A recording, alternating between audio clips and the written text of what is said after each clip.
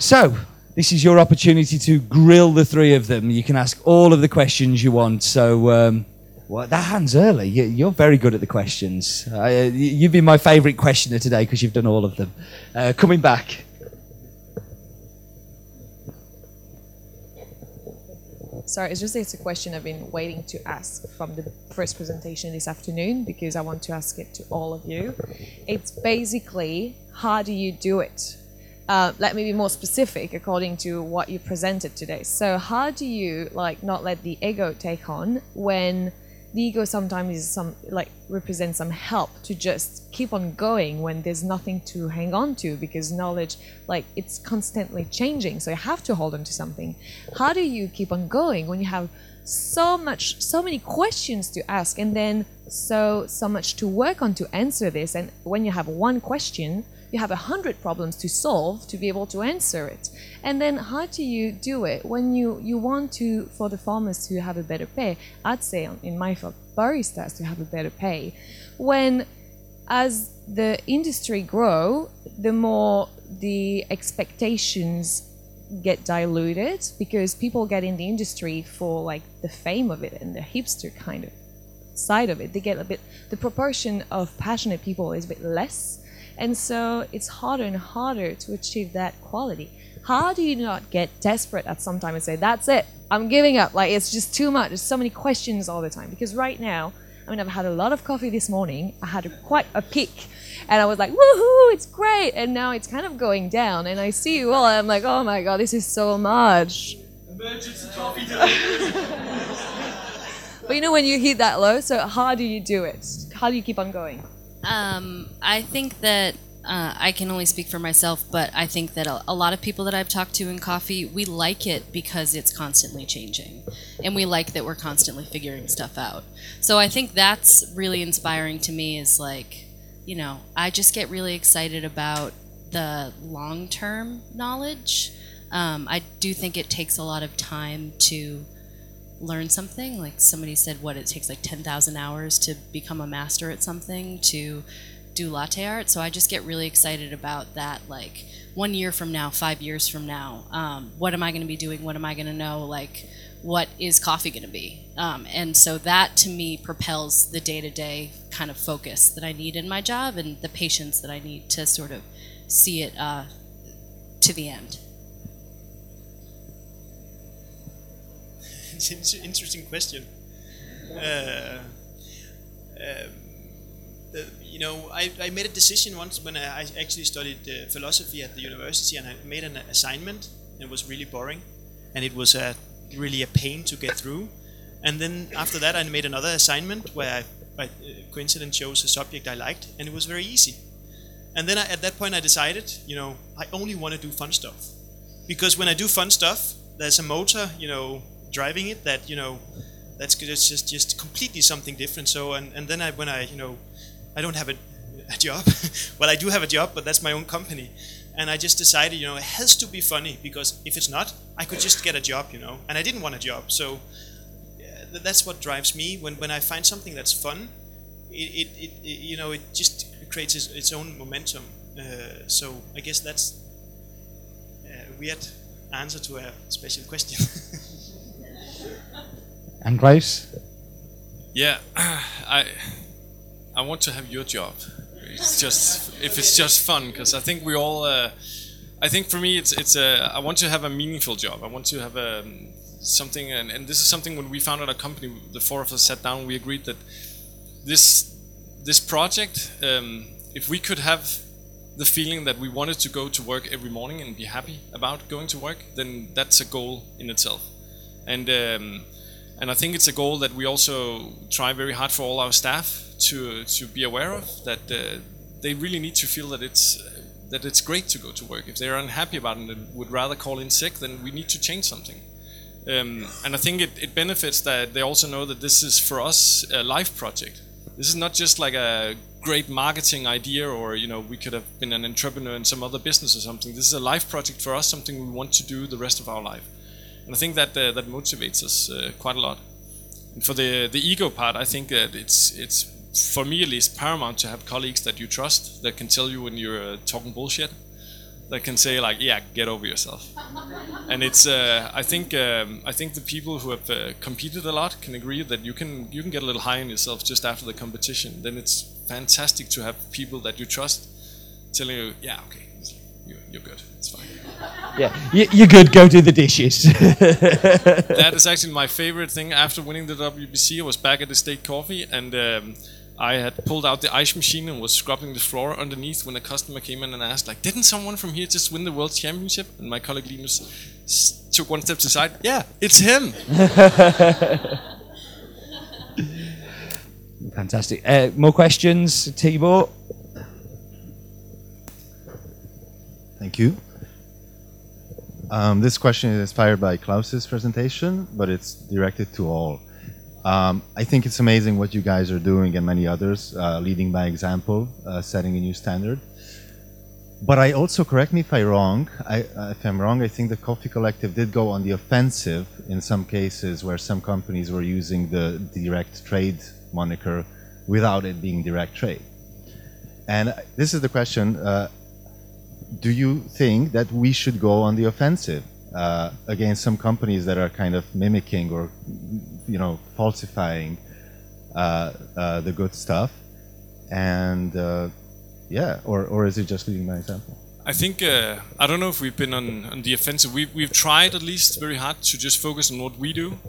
The backstory to this whole direct trade thing is that when we founded our company, we sat down and had these ideas about how we wanted to trade coffee based on years of experience. And Peter, who's our director and co-founder, he had been a co-owner of another roastery and had many years experience buying green coffee and so on. And we just saw a lot of things that were broken, a lot of things that we didn't agree with the way things worked. And we made like a list for ourselves of like, what should we do?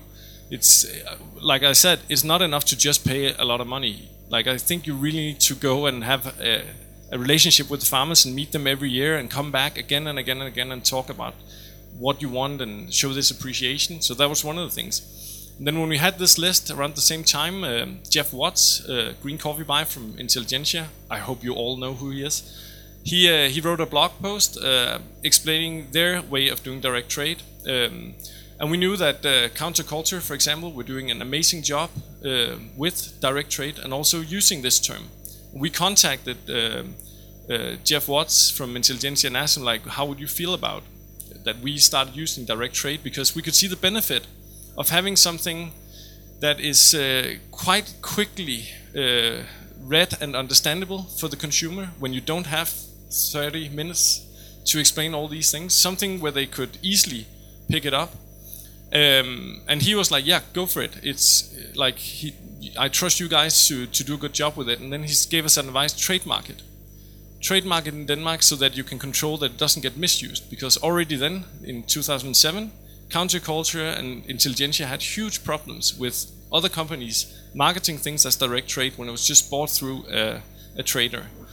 And we took that advice and we put very few rules for what direct trade is. That is all on the roastery. It's not on the farmer. I think you don't get to demand anything from the farmers until you back it up from the roastery point of view.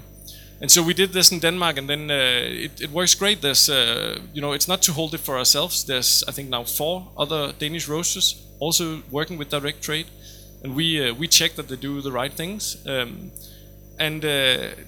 But of course, outside of Denmark, we can't control that at all. And I think by now, I think in the specialty coffee circles, direct trade has lost a lot of meaning because it's been misused in so much. Personally, I feel a little like I'm done talking to coffee people about direct trade. It's not, I rather want to talk about what's behind it, like the things I've just been talking about. But to consumers, I still think it's very valuable. Like, there's a lot of consumers in Denmark who now know and trust that, hey, at least it has some more meaning. It goes beyond the other things. It's at least a starting point. and I think it's really important that we have something to commit to. It's kind of like one of my favorite restaurants in Copenhagen. They went completely organic, 100% certified organic, because they were sick and tired of hearing all these other restaurants saying like, oh yeah, we buy organic, everything is organic. And they knew that it was bullshit. They knew that it was like maybe half of it was organic, and there was nothing to back it up. And people were saying like, oh no, we trust them, they're good. But it's like, when you're saying something, you need to be able to back it up. You need to have proof of it. And that's what I think the certifications can do. But I should give them mine. Can I just ask a quick question on that one, Klaus, before you do, Katie? It's like, so do you think there's a danger of just saying that direct trade, though, is the only, just as fair trade in the early times, that this is the only way to buy coffee? If you don't buy it this way, you're the devil. It's not the only way. Let me make that completely clear. I don't believe it's the only way. But I believe that transparency is really, really important. Yeah. And when we say direct trade, I mean, it can mean different things. For us, it's really important that you can document what the farmer has gotten. Yeah. And you can do that through importers and exporters as well. Yeah. You can buy coffee through, as I said before, a Nordic Approach or a Collaborative or Cafe Imports, and they can show you what has gone down to the farmer. You can demand that, but I think it requires that you demand it as well. It's the same thing if we buy a coffee in Kenya. There might be there's a marketing agent who will also export the coffee. That's by law, that has to be. But we can still go to them and demand, we need to know exactly what percentage they have gotten for dry milling and hand sorting the coffee, and we can demand that we have a contract that the farmer has signed, and we can, on our part, call the factory and make sure that they have received the money we transferred directly on their bank account. And that's the kind of work that I think is required if you really want to back it up. Can I just follow that up with a story about Klaus last year while I was in Kenya? I visited one of the washing stations that Coffee Collective are really famous for buying from. Like, it's their coffee for me. In my mind, it's their coffee. But I cupped it and I fell in love with it, and I know that you didn't buy all of it. So I sent an email to Klaus out of politeness, just saying, look, I'm at this washing station. I'm really liking the coffee. I want to buy it. Is this cool? And it wasn't how are you going to market it, how are you going to do it, what you're going to do. Reply. It was like, as long as you pay what we're paying, I don't care. Like, and I think that's very. It's kind of that transparency part is super important. You know, we had the conversation how much they were paying. We made sure we were paying what Coffee Collective were paying as well. So then it's an equally good relationship because they get to sell more coffee. But the conversation I've had with other roasters when I've been in the same situation, it's about where you're going to sell it, who's going to be having it, where's it going to be. And I thought it was really interesting that the first line was, as long as you pay what we're paying, that's fine. So yeah, back to that. Katie, sorry, I do want you to talk, I promise. That's okay. This is actually a really interesting time at Counterculture because we are moving away from our direct trade certification program. We were one of the first companies, I would say, in the United States to embrace direct trade and create a certification. And I don't know if we were still the only now, but we created a criteria for the purchase of the coffee, again, not for the farmers, but for what needed to be transparent about it and what needed to happen. And then we had a third party actually come in and check that we did all of those things in order for us to put the sticker on the bag. So all of our coffees were never direct trade. Like, it's kind of the goal. But we weren't just saying like, oh, all of our coffees are direct trade. But what that did was it created a false dichotomy between the goodness of our purchase. You know, the same thing that Fair Trade did. It said these coffees are in a different tier than these. And, you know, we had this specific criteria that would exclude a lot of things from being able to be direct trade because it was a privately owned washing station. So there wasn't any fair trade transparency in terms of how much farmers are selling cherry for. They're just acting as a business. They're just selling their cherry. So it wasn't really fair for us to impose that standard on the farms. So anyways, what we're doing is we're moving towards 100% transparency. So before our transparency report reported on all of our direct trade coffees in terms of the quality, the price, all that stuff. And now we're doing it for everything that we buy, like even spot coffee that we buy from importers. When we have a need, we're going to tell everyone how much we paid for all of our coffees.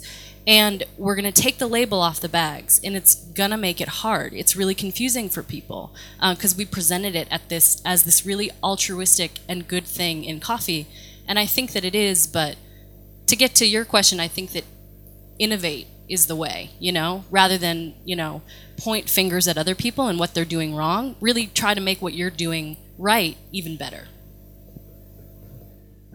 Morten, I mean, you're a scientist, man, but you obviously worked in a roastery as well before you were a roaster. So tell us a little bit about your experiences of that kind of the buying practices and how important you feel that is. Yeah, it's not something that I do on a daily basis, so I don't have personal experiences like that. But it's I've been a bit frustrated, with the certification systems not, delivering in the sense that that it seems like many people just gave up, and that was pretty frustrating. So I'm very, very excited about hearing about all this, and it seems like there's a new hope for making something that works, because that it's as I said, one thing is that you have a business that's lucrative, but it's another thing to also be really happy about what you do, and I think this is an extra important step. And I've been thinking a lot, what's the CSR politics of Coffee Mind, and at the moment we don't have any activities, but I really have some serious thoughts about this, and especially when I heard Klaus's presentation, I thought, gotta do this, So I think it's great that there's perhaps a new wave of making a difference, because I've been frustrated for some years. What can we do anyway? The certification systems failed, and so it's just been frustrating. I think also there's an element of, I'm going to use Kent Culture and Coffee Collective as the two examples because you're on stage, but I know when I buy coffee from you guys that you've done a good job, because there's a trust element between, me purchasing from you. I expect you to do a good job. And I think you kind of tend to find out those ones that are abusing the term very easily. Again, consumers aren't stupid. I think they're very good at picking up on those things. Another question from the audience?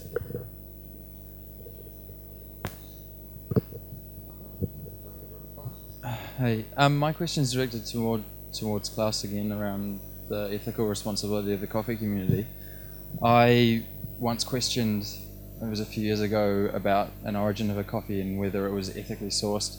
And the response I got was, here's some photos of some happy middle-aged men smiling for the cameras while picking coffee beans. And then the direct response was, well, we're actually not Amnesty International.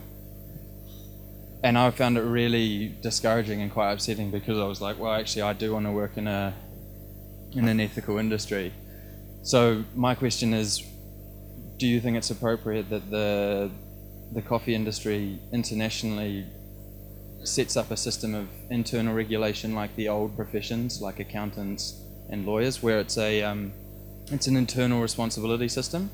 And do you think there's actually a duty of care to the industry that's beyond whether it's marketable or whether it's cool or whether you want to do a little bit of difference, whether there's a duty? I think if you remember that graph I had of the payment to farmers, in the, I think it was the late 90s, the ICO fell together. That was a regulation of the coffee market. And I'm, in certain circles, I'll be very unpopular by saying this, but I'm a huge believer in regulation of the market. I think the financial crisis have shown us that some regulation is needed. I think for coffee, I think we need a regulation of the market, honestly. I think it's still, coffee in general is still based on post-colonial structures. There's still a huge shift in power, like the buyers have a lot more power than the sellers. And I think it's a problem. I think, in my ideal world, there would be a regulation of the entire coffee market that would be the price that fair trade is based on. Because fair trade is based on a calculation of what it takes for a farmer to survive on producing coffee. Not to make an exceptional living or produce quality coffee, but just, this is what you need to produce coffee and have a living. basically. And I really think that would be fantastic. I am unfortunately not enough optimist to think it's going to happen, unfortunately. But I think it would make so much sense, and I think it could secure that we would get much better coffee in the future.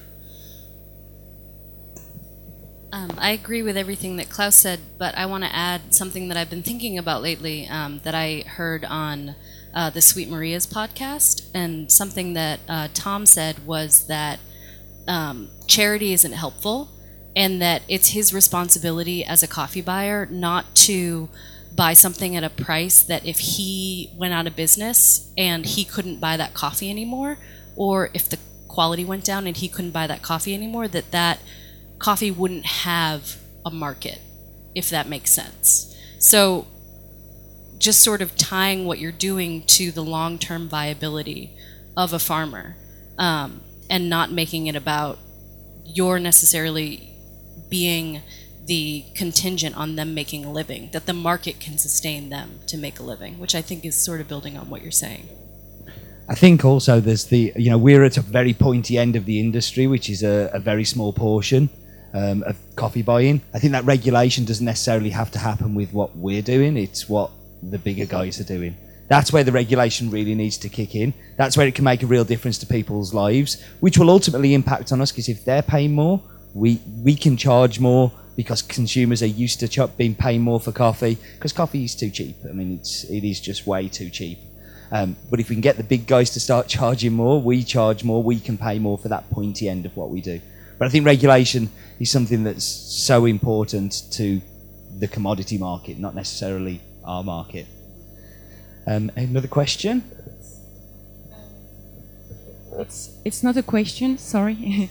So there was this global coffee forum in Milan just at the beginning of October, and there was they targeted most of the points that you targeted.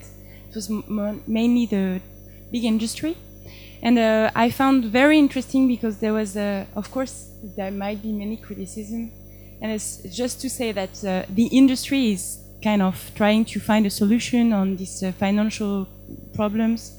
Hopefully they will do it if we get some hope. And there was this Nespresso CEO that took the speech, and he said, we are trying to, which is of course they are Nestle, I'm not saying that, they say we are trying to decommoditize, I don't know how you say that, the coffee price.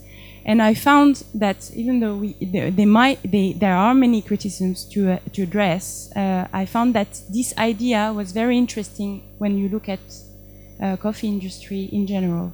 So just. And I think I've yet to find a coffee farmer that dislikes selling their commodity coffee to somebody like Nespresso. Just as they're quite happy for Illy to come along and Starbucks to come along, I think that those farmers tend to like those guys coming because it's easy, they buy a lot and they pay a much better price. It's really the commodity market stuff where stuff's getting sold anonymously and then being bought spot by brokers, and that's where the real issues in our pricing in this industry lie, is with those ones, not necessarily with the Nespressos. Producers tend to like them. Another question? This is just a quick one. I don't want to go back to because you've discussed buying and trade and stuff. So you were talking about direct trade and then talking about fair trade as kind of a precursor. I had 3 people in my shop last week ask if I was fair trade or not. So how do I add, and they've said oh, are you fair trade? I only buy fair trade.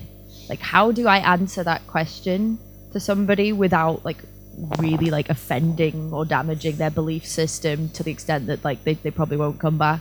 Because I tried and I totally tripped over myself.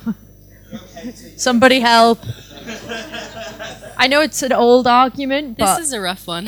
Yeah, but they're a bit slow on the uptake where I live. I mean, I think the answer before would have been, we are direct trade. A lot of our coffees are direct trade. Now for us, it's going to be, we're 100% transparent about the prices that we buy. And hopefully that transparency is going to create some sort of stability within our supply chain and within the market. But this is just a side note. I had an opportunity to travel with somebody from Fairtrade recently in Uganda, Colleen Anunu, who's an independent contractor. And I think that the work that Fairtrade does is awesome. And the level, like the people that go in and the questions that they ask of cooperatives and the level of transparency that they're able to shake out from there, I just can't imagine me being able to do that with all of the potential coffees that we buy. So I'm pretty into fair trade. I mean, I don't want to buy 100% fair trade coffee. I don't want to buy 100% anything. I think that diversity is good. But to answer that question, I guess I would just say like trying not to throw that certification under the bus, because I think that it does a lot of good. Yeah, I don't know if I should follow up, but were they able to document more than the price paid to the primary cooperative? No, and that's for me is a little bit the issue. That I mean, it's not to throw fair trade under the bus. I do think it would be fantastic if everybody would commit to at least fair trade.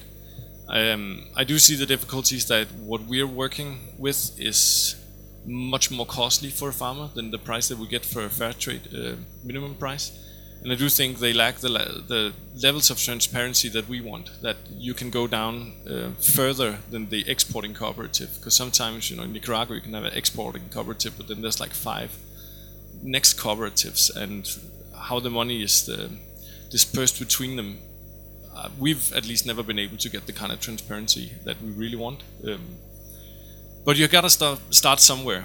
And it's I really think that the people who work in fair trade, I met a number of them, and they have really good intentions, and I think we can do better.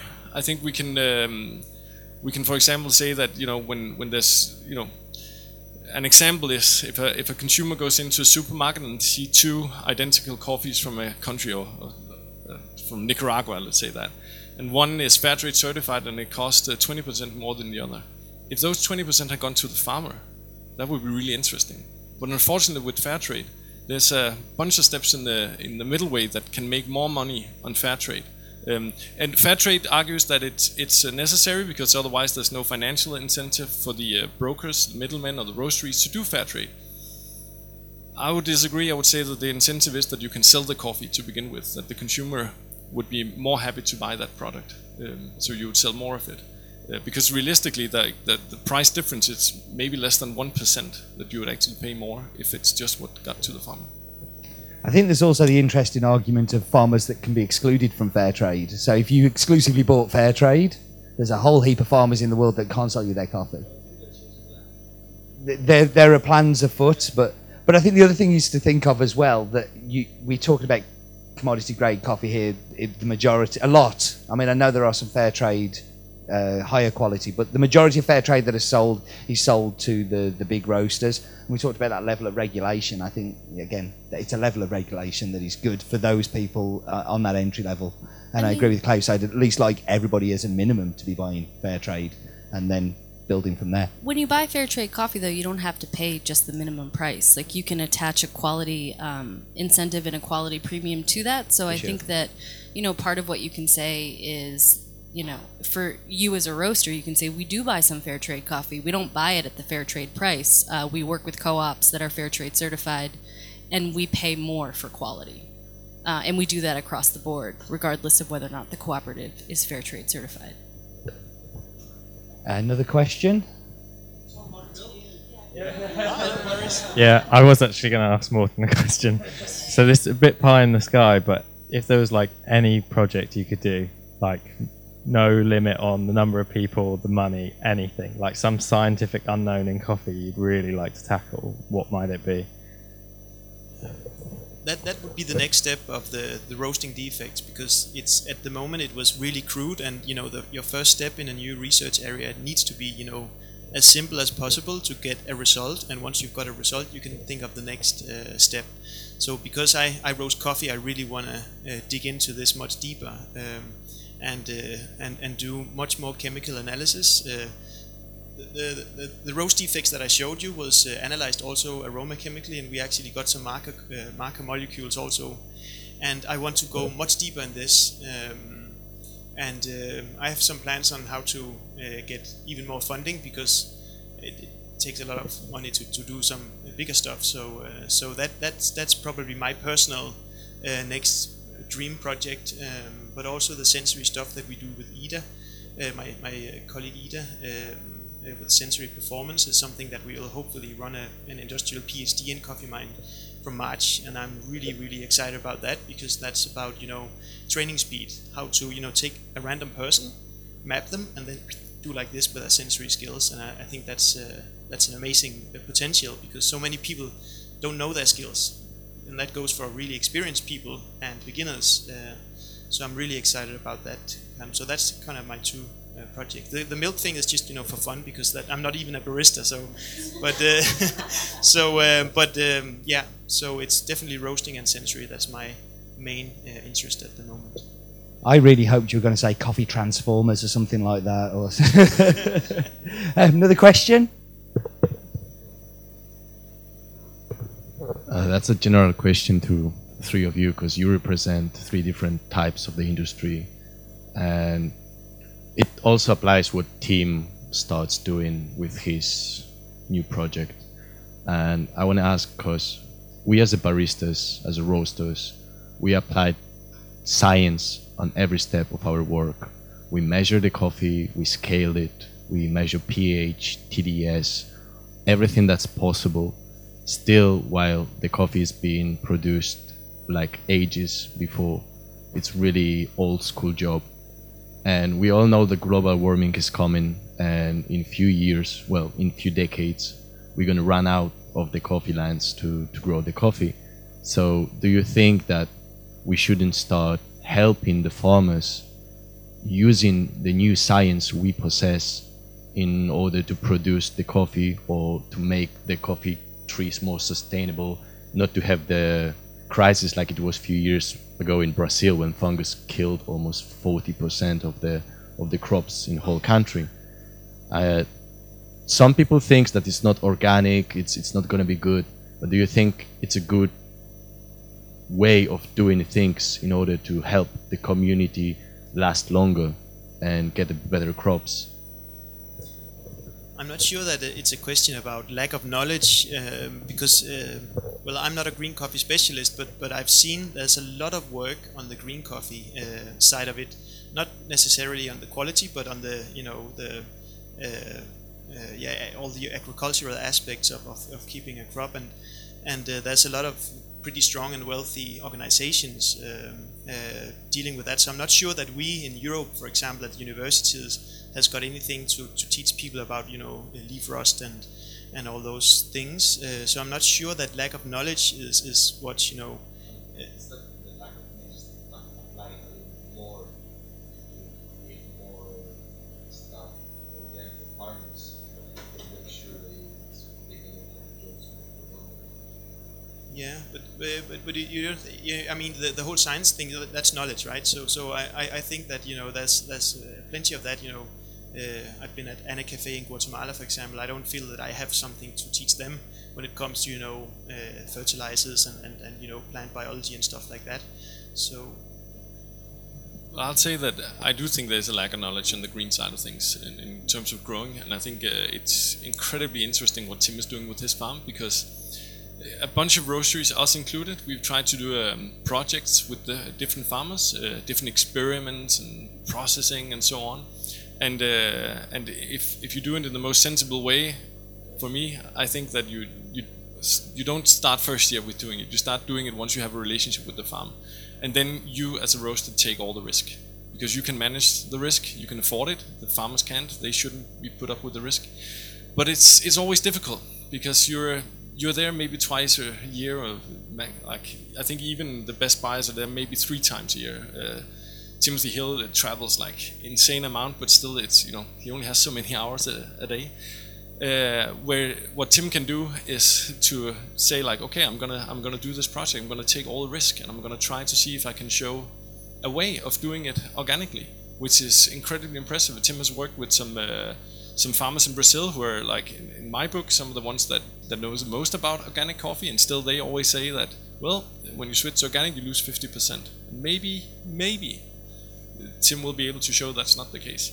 And I think when you go to a lot of the producing countries, you know, the farmers' education level in terms of coffee production is it's very much handed down from their parents, and maybe if they're lucky, they have access to some agronomists or some field technicians, and these kind of extension services are in a lot of countries educated in the 80s.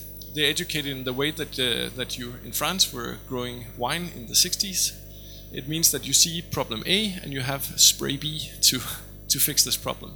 It means that you see the tree is deficient in this, you put NPK in the soil and you treat it, and whoopsie, you get good practice. But that's not necessarily the best way, and I think you are right. I think there is some knowledge out there. I think if you look at organic vegetable production in Denmark, there's so much knowledge. I've met a farmer who's like a rock star vegetable farmer in Denmark, delivers to Noma and so on. And he's like, he doesn't believe there's any problem that he has that can't be treated in an organic way. Yeah, I think this is a tough question, and I'm just sort of getting into the traveling and sort of like working on project side of things. So I don't have a ton of experience yet, but I do think that it's good to be conscious about our limitations. Like, I'm not a farmer, I'm not an agronomist, and so I think it would be dangerous of me to go into a place and make concrete sort of suggestions about what somebody should and shouldn't do with their coffee. At the same time, I think that, you know, how you buy coffee and like which coffee you buy matters, so you can send a message through the marketplace that way. And I think that, you know, letting the experts and leaving room for experts and for cooperatives to solve their own problems is good. Like working, if you're a coffee shop, you want to work with a roaster that contributes to World Coffee Research, because they're actually doing work to fix the global warming problem. I kind of got lost, but that's sort of what I think is better, rather than seeing myself as the solution. I think that's where a huge amount of admiration and praise must go to Tim, in actually saying, I want to do this stuff, but I'm going to do it on my own farm, and I'm going to do it on my own coin, out my own pocket. And I think you see so many green buyers going to Origin and saying, oh, we should do this, and we're going to do this, and then really not taking that responsibility. What you said, Klaus, about, you know, you back it up and you buy it if it's good, bad, or indifferent. You have to take that hit. Exactly. Yeah, it's very important. But I also think I talked to Tim about this on the break earlier. I don't think the message Tim is trying to send, and you correct me if I'm wrong, is that roasters should start buying land and do coffee farming. I think Tim has gotten to this point. Again, correct me if I'm wrong, but because he didn't see an alternative and he wanted to get involved in this, and it's fun. It's a great project for him to feel like the growth in terms of what you understand. But for us, it's not something like we wouldn't want to own a coffee farm. I still think there's a lot of these post-colonial structures that are really inherent. If you look at how coffee trading is done, especially on a commercial basis all the way around the globe, it's the old colonization powers, the countries that had colonies, that are still sitting on a majority of these import-export positions. So we're like, it's only 54 years ago since Kenya got their independence. It's not a long time ago. They still remember it. They still call us don't make me say sorry again. Yeah, it's not my fault. I'm English. It's okay. Just don't do it again. I promise we won't. I've learned my lesson. One more time for one more question before we wrap up the day. So you can be the last question of the day, unless I steal one at the end.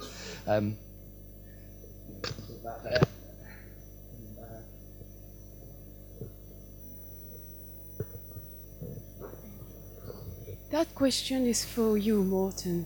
It's a science question. You know, at Kew Gardens, they're doing this project to serve wild Arabica from Ethiopia. And they're thinking, or at least they're doing, incorporating Robusta into the wild Arabica to make it much stronger and just much more resistant to leaf roast. I'd like to know, I know a lot of people are against the fact that Robusta can touch wild Arabica, because they say it's not completely Robusta, but it's, if at the end we have a good, I would say, a stronger Arabica. Do you think that is a good thing, is a bad thing? Yes, That's a no? difficult question. First of all, I'm not a green coffee specialist, nor I'm very skilled in genetics, but one of the things they also want to do is increase the genetic diversity to get better resistance to pests, so they cannot spread that quickly. But in a sense, I think why not experiment with trying to mix them and see if you can get the robustness of the Robusta and the nice taste of Arabica, because this is done all the time with dogs and horses and stuff like that. You want to improve properties of the organism, and so I think that's great that these projects are running, and also I know in Kenya they are working a lot with that.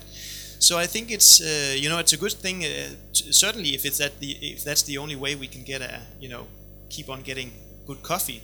But I'm not really a specialist in this area, so I'm afraid I cannot just say something else. And I think it's a great idea, and I would love to do the sensory profiling to prove if it tastes nice, the new hybrid. But yeah.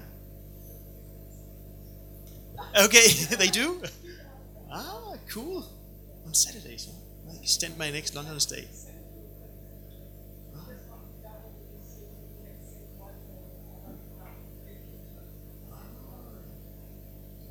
See, England isn't all that bad, Klaus. We are okay. We do some good stuff too. I'm sure you'll have found this as interesting and as informative as I have. Please can give a big round of applause for this afternoon's panel.